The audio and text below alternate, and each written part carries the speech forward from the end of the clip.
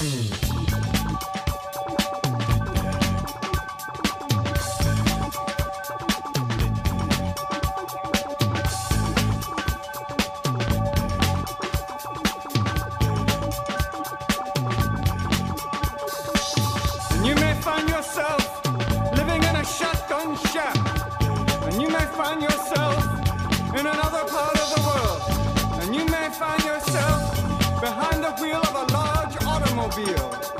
you may find yourself in a beautiful house with a beautiful wife. And you may ask yourself, well, how did I get here? Letting the days go by, let the water hold me down. Letting the days go by, water flowing underground into the blue. Hey, how's it going, everybody? This is Chris. Welcome to episode 70 of X-Lapsed.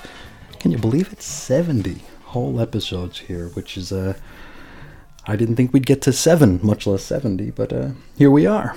And now before we get into today's book, a little bit of housekeeping. Now, for those of you listening to this in real time, like, the day it comes out, you were supposed to get this episode a couple days ago, but the day job kind of precluded me from doing so. It kind of got the best of me that day. I actually had this entire episode scripted and ready to go, but when the day was done, chewing me up and spitting me out, I really didn't think I had it in me to vocally, perform for a better part of an hour, and perform with quotes around it, of course. So in its place, I released an all-new segment of From Claremont to Claremont Episode 3, where my buddy Jody and I discussed X-Men Volume 2, Number 3 from 1991, and I hope those of you who listened to that enjoyed it and weren't too put off that it wasn't another episode of X-Lapsed. It looks like at this point I'm going to try and keep releasing the From Claremont to Claremont segments as, segments. A lot of folks have been telling me or been urging me to do so, because one giant 12 to 14 hour program might be a big ask, right? Even if it's only once a month or once or twice a year, as the case may be. And when I started From Claremont to Claremont, I had delusions of grandeur. I envisioned it as kind of being its own thing, kind of separate from everything else I did, podcasting and blogging alike. I even bought a domain for it. It's 90sxmen.com, which I was shocked was still available. But I guess at this point, it looks like old FCTC will now be part of the X-Lapsed family of shows, if I can call it that. And hopefully I'll be able to share segments on a weekly or near-weekly basis with the compilation episode of, 12 to 14 to 16 hours. Maybe we'll compile them once all said and done, right? When a month's worth of books is in the books, so to speak. But, I had really, really big plans for From Claremont to Claremont and some pie-in-the-sky expectations that, they didn't really pan out. In my opinion, it kind of underdelivered on what I was hoping for, especially when I weighed it against how many, man hours I was putting into it. And, but that's neither here nor there. We'll just, we'll play it by ear, and we'll just put those out as they need be, and hopefully folks will enjoy them and be able to get a, wider breadth of X-Men coverage here at the channel. Hey, maybe I already have 90sxmen.com as a domain. Maybe I'll just have that redirect to X-Lapsed site. I don't know. I mean, it's certainly an easier web address to share and to remember than xlapsed.chrisisoninfiniteearth.com. So, we'll see. We'll see. Now, if anybody has any thoughts or suggestions or even feedback on From Claremont to Claremont, please, I urge you to feel free to share them right here. I mean, there are no rules. There's no expectation. So any suggestions are definitely most welcome. But with that out of the way, let's get into today's book. It's a giant-sized book, which I don't think we'll have giant-sized things to say about. This is giant-size X-Men: Nightcrawler number 1. It's had a May 2020 cover date. The story's called Haunted Mansion. Story and words, Jonathan Hickman. Story and art, Alan Davis. Colors, Carlos Lopez. Letters, VC's Clayton Cowles. Designs, Tom Muller. Edits, Bisa White-Sapolsky. Cover price, 499 pennies. Went on sale March 25th of 2020. Now we open in Westchester, back at the old mansion, which I gotta figure outside of Major X, this is probably the first time we've seen this place in quite a while, right? I'm confused as to whether or not the prior run of Uncanny X-Men took place at the mansion, or were they still operating out of Central Park? I don't remember. I know they picked Kitty up from Central Park, and I remember a whole big to-do in X-Men Prime, I think they called it, before the blue and gold stuff happened, where they kind of established themselves in Central Park. I don't know, maybe one of the teams was in Central Park, the other one was in the mansion. I don't know, I guess I'd have to read it. So, either way, it's weird to see the old place again. And it's kind of sad to see the old place again. It's all overgrown and, vacant for the most part. Anyway, there's a Krakoan gateway here. Of course there is. And from it step our cast. Magik, Eye-Boy, Cypher, Nightcrawler, and Lockheed. Lockheed's back and nobody bothered to tell us, huh? I mean, at this point, and going by Marvel's own reading order that they include in the back of all the books, we're going to be looking at the next issue of Marauders in episode 74. So that's 4 episodes from now, which I gotta assume that's maybe when we'll see Lockheed's grand return. So, I don't know. It's not like there's a half dozen editors juggling this line of books, right? We can't keep things in order. Anywho, they're here to look for some sort of potential problem with this particular gateway.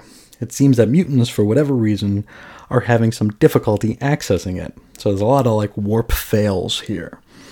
From here, a double-page spread of credits, not immediately followed by a roll call, because that's going to come later. For reasons, I guess. So, back to comics, our team is inside. Eye-Boy takes one look around. He's always taking a look. That's kind of his thing. He suggests they hightail it out of there because this place looks really creepy. Illyana tells them to show respect to their former home. Nightcrawler agrees, but also can't shake the feeling that something is very wrong here.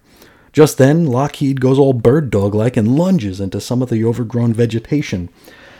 And looking at this vegetation here, it's like, are we in The Last of Us? Have the X-Men been away from the mansion for 40 or 50 years at this point? There's a lot of green growth here, which, I guess we can blame it on Krakoa. We can lampshade it that way. So, Lockheed rushes in like a literal ball of fire before Nightcrawler can nab him and try to calm the tiny dragon down. As he does, however, Nightcrawler sees Thunderbird, the original Thunderbird from Giant Size. Magik and the rest rush over, however by the time they arrive, old T-Bird is gone. Eye-Boy suggests that the smoke from Lockheed's flames were just playing tricks on Kurt's vision, which I guess stands to reason, right? Just then, Kurt sees out of the corner of his eye another familiar shape. And if you've already, looked at the cover of this issue, you'll know exactly who this is supposed to be. He clearly thinks this is Hound-era Rachel, and so he bamfs all over the place trying to catch her. The rest of the team isn't so sure, however, Eye-Boy is. He mentions seeing someone decked out in red leather and spikes. Then, hey, it's Rachel. She presents herself to the team. Once they all lay eyes on her, she books it, running deeper into the mansion until they arrive at a weird alien-like biological tunnel. It kind of looks like intestines, kind of. Now, Kurt manages to catch her, and he attempts to ask, what in the hell's going on here? Rachel can only respond in a weird, nonsensical language. Doug suggests that it's some kind of a standard harmonic binary, which, okay. He doesn't bother to translate it for us, however. That is, if there's anything even here to translate, I suppose. Doug then places his hand on the weird intestine-like wall and notes that there's a slight pulsing. And a second later, he's sucked right into it. Whoops. This distraction proves just enough for Rachel to escape Nightcrawler's grasp and run even further down this nasty, disgusting pipe. Elsewhere, Doug is spat out of the gross, fleshy mass, plopped out in what I think might be the old Cerebro room. That odd room with the bridge in it. There, at the end of the bridge, if this is even a bridge, we see a glowing pink orb. Now, Doug goes to touch it with his warlocky hand, which does appear to react to it. When suddenly, a beetle skitters into the room? No, we'll deal with that later. First, let's go back to the team. Nightcrawler, who I want to remind us all is allegedly the star of this issue. Nightcrawler and company once again catch up to Rachel. Eye-Boy makes some eye puns, which only makes me hate him more. I didn't think that was possible. Then Rachel finally speaks, like a language we can understand. She tells Nightcrawler that she's trapped and sleepwalking. We then get a peek into her mind, though I don't think old Kurt is seeing anything that we're seeing. He's not a telepath. She talks of travel and migration. We see planets, a horde of weird alien beetles, and Cyclops, Storm, and Corsair fighting them off. I guess we just can't help ourselves with the space stuff here, huh? She then cries out for help before transforming into like a weird rat king of beetles. Like she just becomes beetles and falls apart. Then our team finds themselves surrounded by like thousands of these nasty little things. Kurt somehow immediately knows that these little things are bounty hunters. I don't know how he came to that conclusion, but we'll let him have it. We jump back to Doug, and he's chatting up the orb. It looks like it and the beetles are simply protecting their turf in this situation. Doug again engages his warlocky hand, which we'll be getting back to really soon. But first, the rest of the team continues fighting the beetles. And before we move on, it's funny because every time I type the word Beatles into my document, Beetles, it tries to correct it to the band name. So I guess people don't talk about Beatles in the plural very often on Google Docs. Anyway, back to the comic. Here, Magik, as Krakoan captain, pulls rank to tell Nightcrawler that there's really no win in sight here. They just gotta grab Doug and get the hell out. So I guess captain ranks higher than councilman. I mean, maybe it's context sensitive, I don't know. With that, Illyana warps away to fetch Doug, while Kurt, Eye-Boy, and Lockheed try to hold their position against this horde of alien insects. So we follow Magik to the Cerebro room, again, if in fact this is the old Cerebro room. There she finds Doug and Warlock chatting up the bugs. Now she's pretty shocked to see old Warlock here and asks how long Doug's been hiding him. I mean, we readers can't be the only ones who've noticed that Doug's right arm looks like a friggin' phalanx, right? I mean, this has to have come up in conversation a time or two before, right? Whatever the case, Warlock says that his presence here's gotta remain a secret, and Illyana agrees. So, Doug reveals that these little beasties are the Sidri, and they've decided to take up a nest at Xavier's and are only acting aggressive because they're, protecting themselves. It looks like there's going to be a peaceable end to this encounter, as elsewhere, all the beetles stand down. And so the team is reunited, and they're led to a glowing gold ball.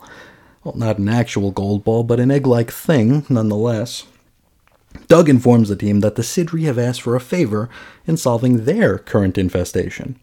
And that infestation is a mutant.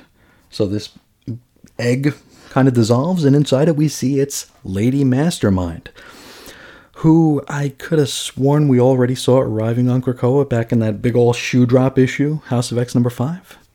Maybe she did and she left and then wanted to come back. Maybe she was just passing through Xavier's. Maybe we're not supposed to think about any of this. I don't know. Anywho, Lady Mastermind is the reason why we saw a Thunderbird and a Hound-era Rachel, which I guess is as good a reason as any. Her mind was wandering. She was sleepwalking. Remember, she was trapped. Now, Doug tells the team that the Sidri are cool with them now and will no longer block the gateway, so long as nobody screws with their nest. Then, a whole bunch of Sidri merge into another Rat King of Beetles, which kind of looks like the old sentient Danger, Danger Room, whatever the hell she was, to say a few final things to Doug. And so, our team takes their leave, with Kurt happy that their Krakoan ranks have increased by 1. Lady Mastermind. And we're out of here. We do wrap up with our roll call, in which we find out that the people we just read about were Nightcrawler, Magik, Cypher, Eye-Boy, and Lockheed.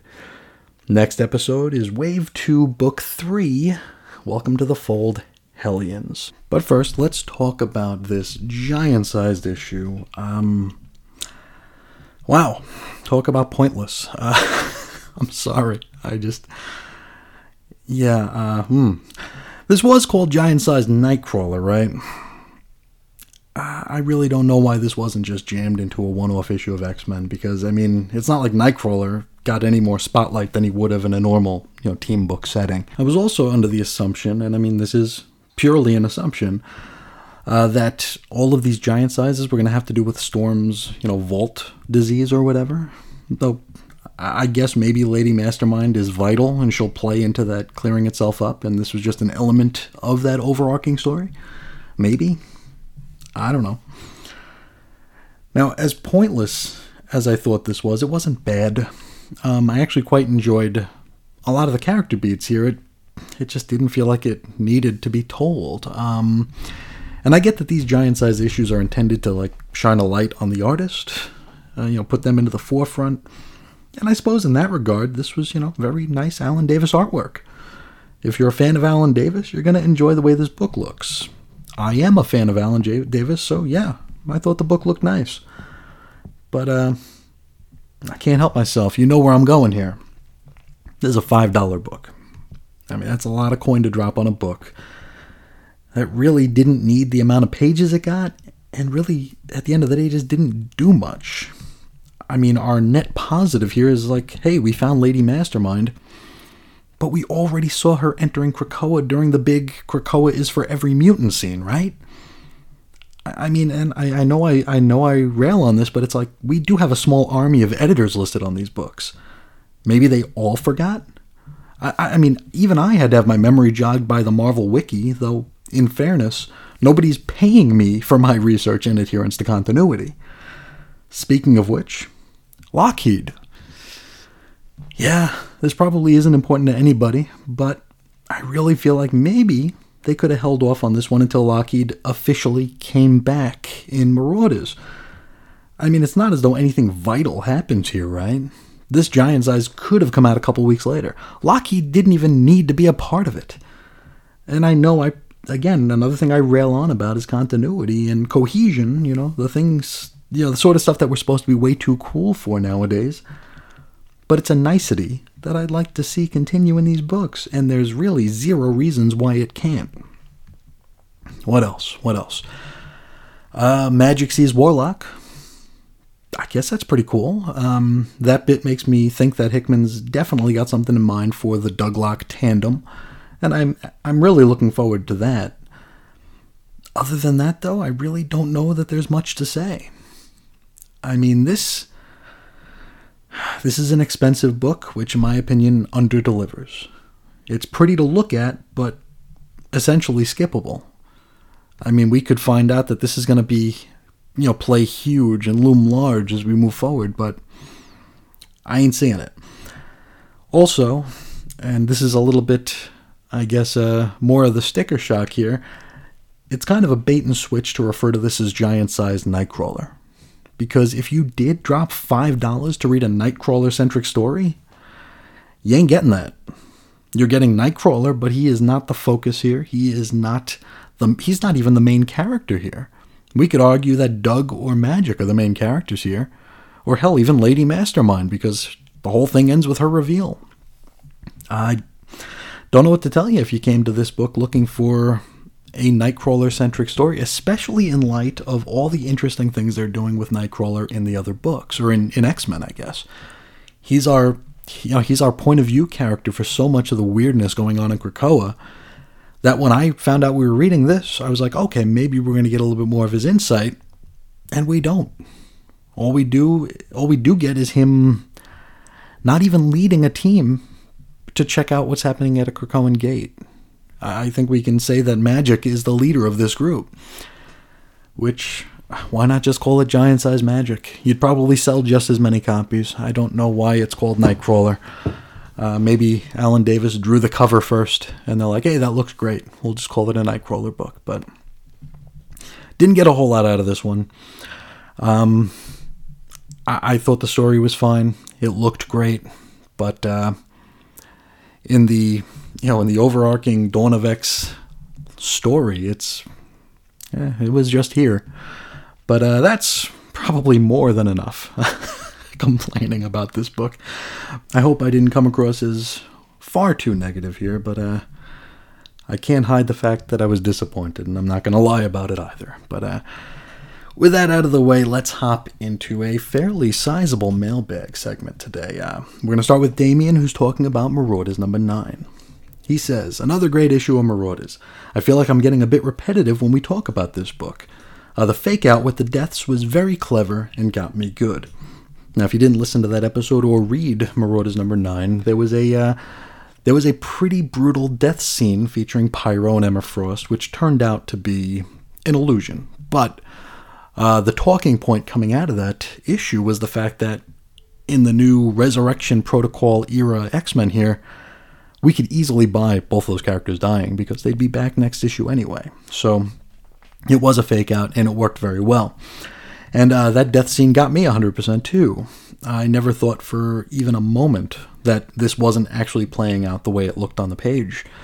And I figure, this was all a ruse by Emma and the Cuckoos here, and it was almost as though the readers were being influenced as well, which is cool on a meta level, I suppose. Damian continues, "It's weird that we're so ready to accept scenes as real that previously we would have dismissed as dreams or fake-outs. The parameters of storytelling have changed. I can't wait for you to get to the next issue. This storyline continues to grow. In fact, I slightly resented it being paused for X of 10s. And yeah, the shift that the Resurrection Protocols have provided cannot be understated. I think I might have railed on a bit too much about how that was like a little p problem when we discussed Marauders number 9, but it's really wild how things have changed. I still, if, gun to my head, I couldn't tell you if it's a good thing or a bad thing, or, just a thing. I'd actually be curious to learn what everyone else thinks about that as well. And Marauders, it's still that book. It's the one I'm most looking forward to during the X-Lapsed working week, right? Which is a testament to its quality and the pattern that it's established in being the most consistently, must-read of the line. And I hope it hasn't been too obvious, today included, but there are issues that we devote entire episodes to on this program that really don't deserve it. In a lot of them, it feels almost as though the creators are sleepwalking through a story, and I'm here left trying to think of things to say about it. The most recent issues of about half the line have definitely had a bit of that in them, including today's giant-sized book. Marauders, though, it's a goodie. It's a great book. And as Damian put it, it leads to our discussions being a bit repetitive with all the gushing, but, it's a positive, right? That's a good thing. I don't mind going overboard and being repetitive when I'm saying good things. It's when I'm saying bad things or indifferent things, if I'm repeating myself in that sort of a situation, it bores me to say it, so it must be boring folks to actually hear it. So I do apologize for any negativity or dismissiveness, I suppose. But thank you so much for sharing your thoughts on Marauders number 9, Damian. It's always a pleasure. Next up, Jeremiah is giving us his Dawn of X number 1's roundup. He says, "Chris, I finished Dawn of X Volume 1, which is the anthology book, and listened to all the podcasts except for Fallen Angels number 1. I'll get to that this weekend most likely. I'm off on Friday and hope to do some reading and catching up on the fun stuff. I'd like to share what I thought of the first issues for this launch.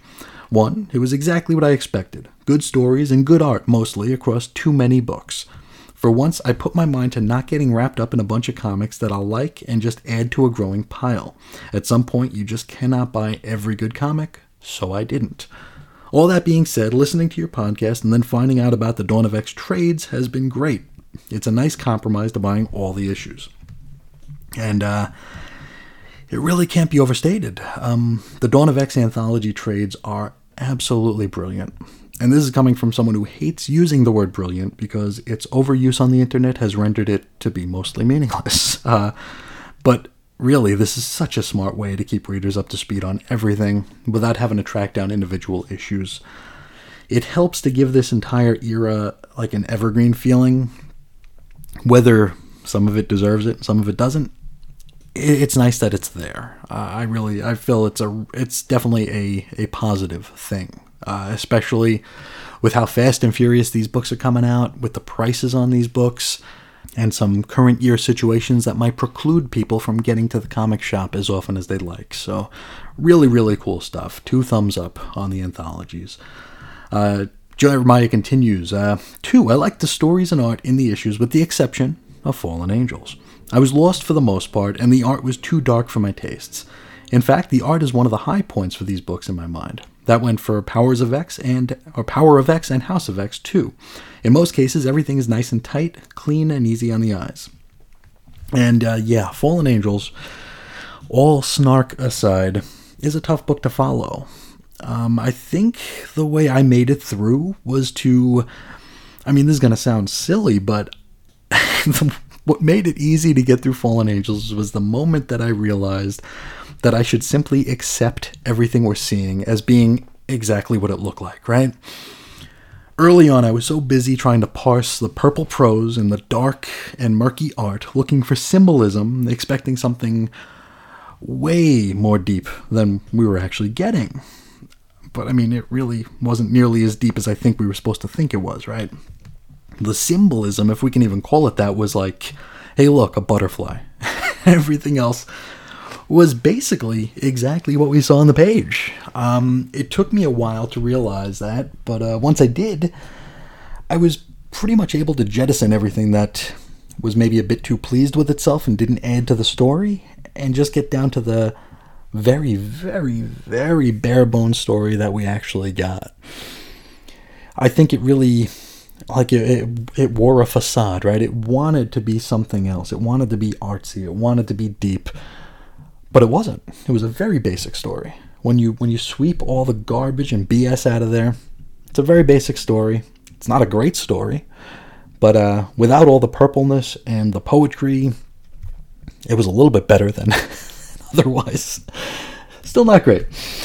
Also, I agree, the art overall for the line has been pretty solid here. I think the only artist that I had any sort of complaints about, and I don't even think we can even call them complaints, was Lionel Yu on X-Men. And with him, it was more of just his style being a poor fit for the type of storytelling Hickman was going for, other than being just bad. I didn't think it was bad at all. Jeremiah continues. Now, this is how I would rank the number one issues from favorite to least favorite. I'm looking forward to seeing if you rank them in the Fallen Angels episode. And yes, by the time you get to the Fallen Angels episode, you will hear my rankings. Number one is a tie between Marauders and X-Force number one. He says, just a good mix of story development and action in each book. Pox and Hox were light on the action and heavy on the story, so I appreciated there being some battles in these issues. And, going from memory, I think I listed Marauders as my top book of the Docs number ones too. Very, very strong outing.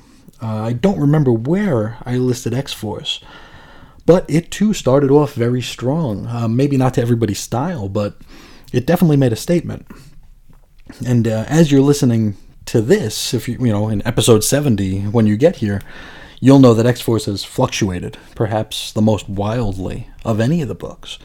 There were some really, really good issues, and also some really, really rotten ones as well. I don't think we've had such a, polemic book in the line just yet, outside of X-Force. Everything else has been middling, or really good, or really bad.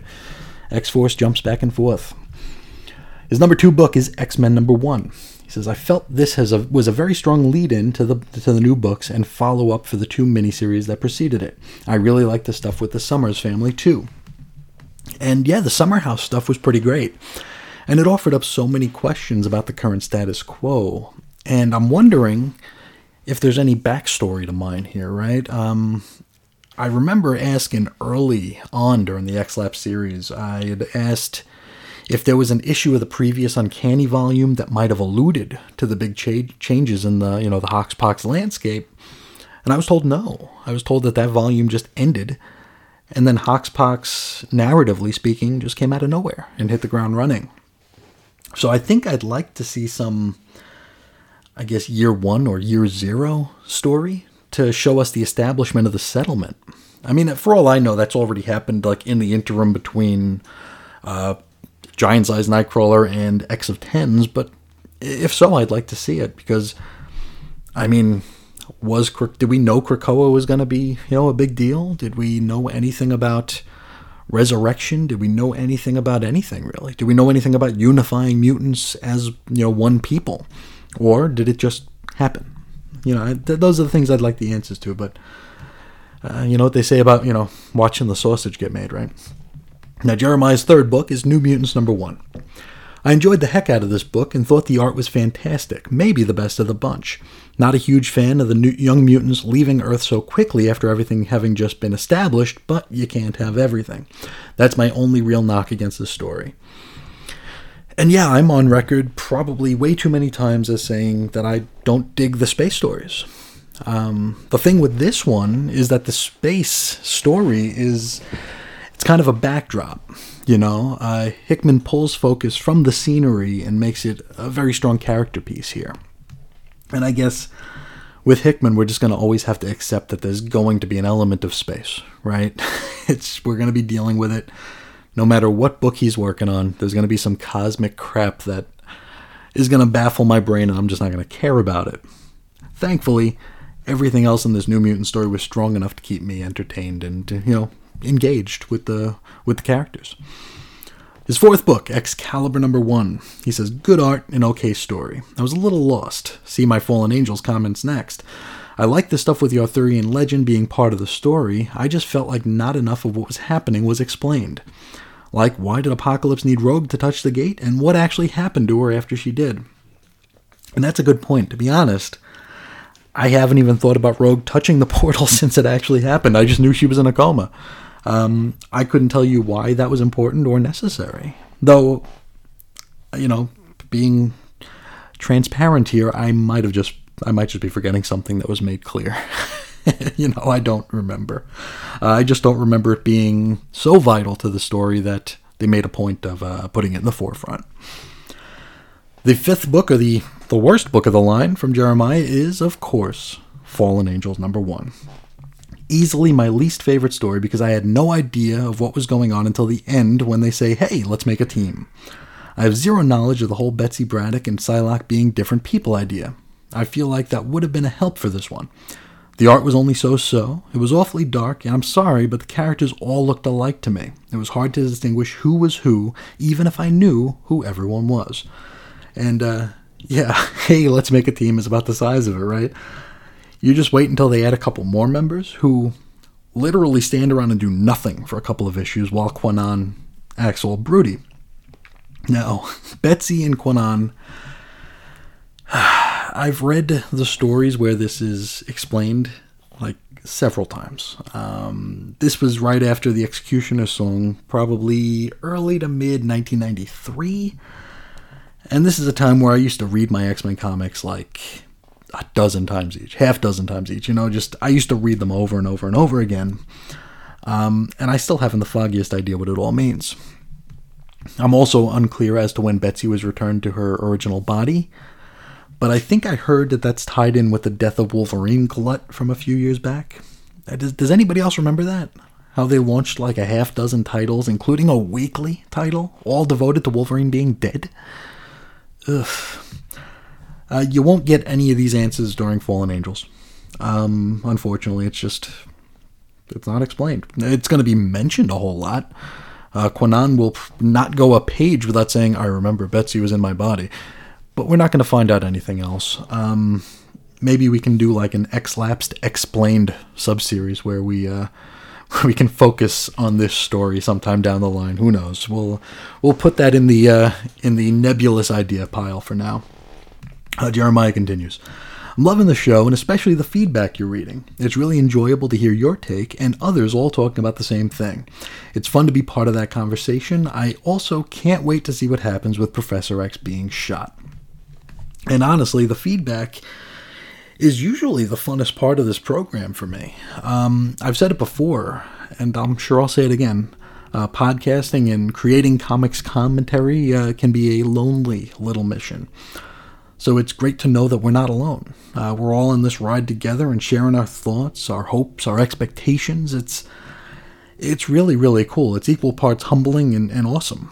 It's crazy. When I see feedback regarding other people's feedback, it gives me like this weird, warm feeling, right? It's like, as cringy as that might sound, it feels like we're all like truly part of a club. And that really is very heartwarming to me. As for Professor X being shot, I remember being very excited to find out how that was going to shake out as well. Jeremiah closes with next update, episode 18, and Dawn of X, volume 2. So thank you so much for keeping up and continuing along on this ride, and for sharing your thoughts, Jeremiah. It's very much appreciated. Next, Andrew Franklin shares his thoughts on that Scott and Logan scene from X-Men number 7. He says, I think Damian is spot on in his assessment of that Scott and Wolverine scene and any potential attraction there. I also agree with you that having them be close friends doesn't seem right. I see them as friendly co-workers rather than drinking buddies. Alex is the Summers brother that Logan would want to hang out with. And yeah, I mean, what was that saying I probably butchered last time we talked about this? Like a tempest in a teacup or a teapot or a tea bag or something. whatever one means, making something small into something very, very big. I feel like the comics journos saw smoke and assumed there was fire, and they weren't about to let something that could be considered as controversial slip by without getting their clicks out of it. And I agree 100%. I like Scott and Logan as sort of uneasy allies. Like, I'd want to see them hang out only because they have to. You know, make their social time be the exception rather than the rule. And I also agree that Logan and Alex would likely get along quite well. I mean, they might even use each other as a sounding board to complain about, you know, how uptight Scott is. You know, I think that's I think those two could have a better friendship than Scott and Logan. I just don't see it. But thank you for sharing your thoughts on that spicy scene. Next, another Andrew. This is Andrew in Belfast, talking about the Excalibur number 8 episode and some of the stuff that I had weaved in there, some anecdotes that I had told here. And Andrew says, Chris, I was listening to your story about the PhD students teaching the class in representation in comics. I actually started to apply to do a PhD on that exact subject last year and then didn't follow through with it. Now, having heard your George Perez story, I think that was a great thing. Mind you, I was thinking more up-to-date examples than Neil Adams and Denny O'Neil. Same as you, actually, I didn't want to start mixing academic subjects with my hobbies. And yeah, totally. It's always dicey when you go to turn your passions or hobbies into something you do, either professionally with quotes around it, or academically. I feel like you run the risk of changing something you love and choose to do into something you then have to do. There's also like the familiarity of a passion or a hobby. It may lead to like prefrontal shorthand, or free recall shorthand might be a better descriptor. Because being on the quote-unquote inside as an actual comics enthusiast, my mind can be flooded with instances and situations from comics history when asked even the simplest of questions. I overthink things as a rule, as it is anyway. I overthink everything. It's kind of what is that saying, when you ask me what time it is, I'll tell you how to build a watch or build a clock or something.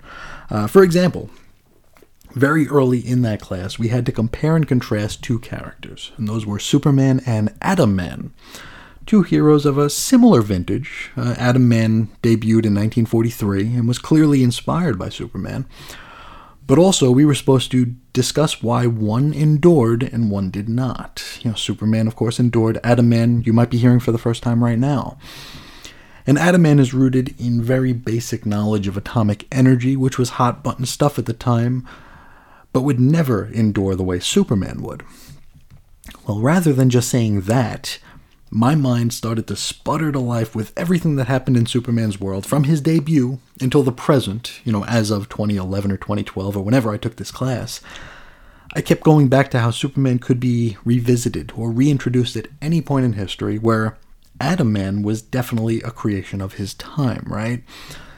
Atomic energy was big. We had, the whole thing at the end of World War II. It was very, very timely. But rather than writing a simple paragraph stating just that, I wrote several pages. Maybe it was to show off my knowledge. Maybe I will always just make things harder than they need to be. Or maybe I just want people to know that I know comics. I don't know. But this was like our first assignment. And rather than spending 10 minutes considering, a thoughtful paragraph-long response to this question, I spent an entire weekend torturing and indulging myself. It's like I couldn't help it. So I couldn't imagine writing a doctoral thesis on comics. I'd be long dead before I was done. I don't know if they'd posthumously grant me an honorary degree. I guess we could hope so, but there's no way I'd be able to finish. Ever. I've got scripts. I've got Cosmic Treadmill scripts and Weird Comics History scripts that I started in 2016 that I'm not done with now. And these shows will never make air. I can go on. And maybe it's just my personality type, but even just doing comics commentary professionally with quotes around it, because this isn't professional, I sometimes feel like I make more of a thing of it than it really needs to be. And sadly, this is actually something that kind of spoiled a hobby for me, in that I don't have time to consume any other sorts of comics commentary, be it podcasts or blogs or whatever. It's sadly like it's all about me and what I do at this point, and that's sad. I used to plan long solo drives just so I could listen to the podcast that I'd saved up on the way, right? I don't do that anymore, and that stinks. And there are plenty of shows I want to listen to and catch up on, and I should, but it's as though I just don't have, enough brain space for any of it. It really, it's, when you make a hobby into something that you do, if you got a personality type like me, you make sacrifices, and it's unfortunate, and they're not voluntary. It's just something that happens. Andrew continues. Also, I feel I should point out that I never read any of the X-Book info pages, and I can attest to the fact that it hasn't affected my reading pleasure one iota. My man, there are so many of these that I wish I didn't spend the time on. I'll read some of these info pages, I'll read it one time, then I'll stop and think, how in the world do I share this? How do I sum this up? Because a lot of them are distilled, right? But a lot of them are just plain ridiculous. It's just not possible. It's either I sit here on the air reading the entire thing out loud, or I just say something like, yeah, it's another info page and the stars are talking to one another. Or, yeah, it's poetry about butterflies and moving on. So it could be weird. It could be weird. But thank you so much for your message there, Andrew. I really, really appreciate it. Next, our friend Evan Bevins is talking about X-Force number 2. But first, he fills us in on some other Marvel information. He says, FYI, the X-Squared Chimeras made a brief cameo in Amazing Spider-Man number 35, that is the most recent volume, when Peter was using a device that gauged probability by scanning the multiverse. So did A-Next and Days of Future Past and some other alternate futures. I tell you what, I love it when they do that. And despite the fact that it's unlikely I'm ever going to buy anything with Nick Spencer's name on it, I'm very happy to hear that the Chimeras got a little cameo time here. That's really cool. It makes it seem more real, Evan continues. Listening to the X-Force number 2 episode, and I was about to send you a snarky but still good-natured reprimand for the comic about the, quote, lazy and delayed Whedon run.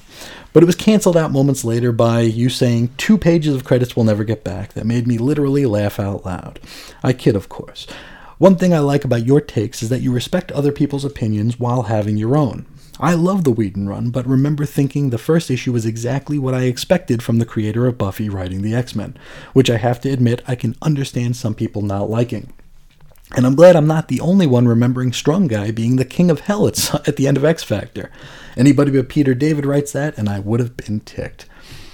And yeah, I appreciate the comment, for sure. I always try to keep myself in check when talking about things I really don't care for, because I've said this before, I always assume my opinion's wrong. Maybe it's just some of that Catholic guilt I was raised with. I don't know. I try to keep things even-handed. And I'm always careful not to outright say something was bad. I'll just consider that whatever that something was, simply wasn't for me. And I know that the Whedon run is considered by many to be a modern classic. It wasn't for me. but that doesn't make it any less important in the grand scheme of things. You all know me when it comes to things like lore. I take the stuff I love, the stuff I like, the stuff I tolerate, and the stuff I dislike. To me, everything matters. Everything is part of the tapestry, right? Everything is part of the story. Though in fairness to the Whedon run, I haven't read it since it came out.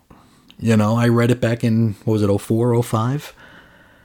Which, I mean, that means that I read it with these great huge gaps between each issue. Since, I mean, one thing we cannot argue is that it was very much delayed. You know, the quality we can argue.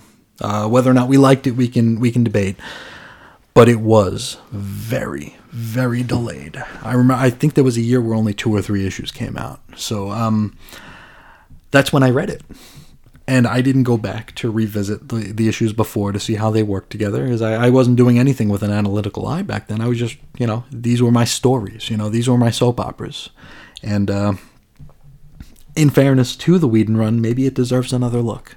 You know, everybody else can't be wrong, right? So maybe we'll throw up an astonishing X-Lapsed sub-show somewhere down the line. We'll see how that goes. If anybody's interested in hearing even more of my voice, talking poorly about such a well-regarded run. We'll see. We'll see how that goes. But thank you for the information and the comment there, Evan. It's very much appreciated. And we're going to wrap up with a missive from Pat Sampson from the Longbox Crusade, and he wrote a letter called X-Lapsed Catch-Up. He says, I spent yesterday and today catching up on the last week of episodes. Yes, even Major X. Yes, Major X got some listens. As I mentioned before, I have not read any of these issues, and I'm experiencing it through your voice and thoughts. Thank you so much for doing it, and keep up the great work. Well, thank you so much for hanging out with us here and keeping up. It really, really means a lot. And Longbox Crusade is a program that I'm going to be making an appearance on, hopefully sooner than later. We've been talking a little bit about that, and it's an absolute treat to be invited. The thing about me is I am not good at I'm not good socially. I'm not good at talking to people, which is probably why it's so rare that I'm invited out to play. So it always means a lot when someone reaches out and asks me to come play. So I'm very much looking forward to that. Whatever the topic may be, I'm there. I'm looking forward to it. Pat continues. I know I've chatted you on Messenger about listening. Feel free to mention that if you want. Nothing to hide about how much you inspire me and how much I enjoyed listening to you and Reggie. Again, thank you. I talked earlier about how this can be a lonely thing, and I'm sure, Pat, you know, you put out a lot of work too. This can be a very lonely gig, and so it's beyond awesome to hear stuff like this. Sometimes it's just what the doctor ordered, you know. Pat continues. So in my binging of the episodes, I have a question for you and the listeners, and his question is, who do you consider a major bad guy in this Hoxpox era? With the good guys and bad guys hanging out, who really is a bad guy to watch out for? So I'll leave that for everyone here, and we'll consider it over the next several episodes here. See what do we think? What do we think? I think we have our theory A, which is to say the island did it. But we'll see as we keep going here, especially as we get ever closer to X of 10s, right? Pat wraps up with, thanks again for all you're doing. I will keep on listening. And thank you so much. That really, really means a lot. This was a huge mailbag segment here, and I loved every second of it. I've never had a creative endeavor or a commentary endeavor that's elicited this kind of a response. And it really does me very, very proud and very, very happy that we have this little community. That's we're all on the same ride here. We're at different stops on the ride, but we're all on the same ride, and we're all having a good time, and we're all really thinking about these books. You know, we're thinking about our expectations, what we like, what we don't like. It takes me back to being an introverted kid who would hang out on the fringes of the comic shop listening to the big kids talk, you know, because I was too petrified to join in these conversations. Now here we are, and we're all part of these conversations, and it really makes my heart grow 3 sizes. It's really, really cool. It means a lot to me. Probably too much. But if anyone out there listening is still listening, thank you. And if you'd like to reach out and be part of the conversation, please feel free to do so. You can reach me at Ace Comics on Twitter or at weirdcomicshistory@gmail.com. You can find show notes and blog posts at, where is that? chrisisoninfiniteearths.com and also xlapsed.chrisisoninfiniteearths.com. You can chat us up on Facebook at 90s X-Men, and of course the whole Chris and Reggie archives are available at chrisandreggie.podbean.com. And I think that's where we'll put a pin in it for today. Just one more giant thank you to everyone for sharing their time and their thoughts and everything else with me. And until next time, as always, I'll talk to you again real soon. See ya.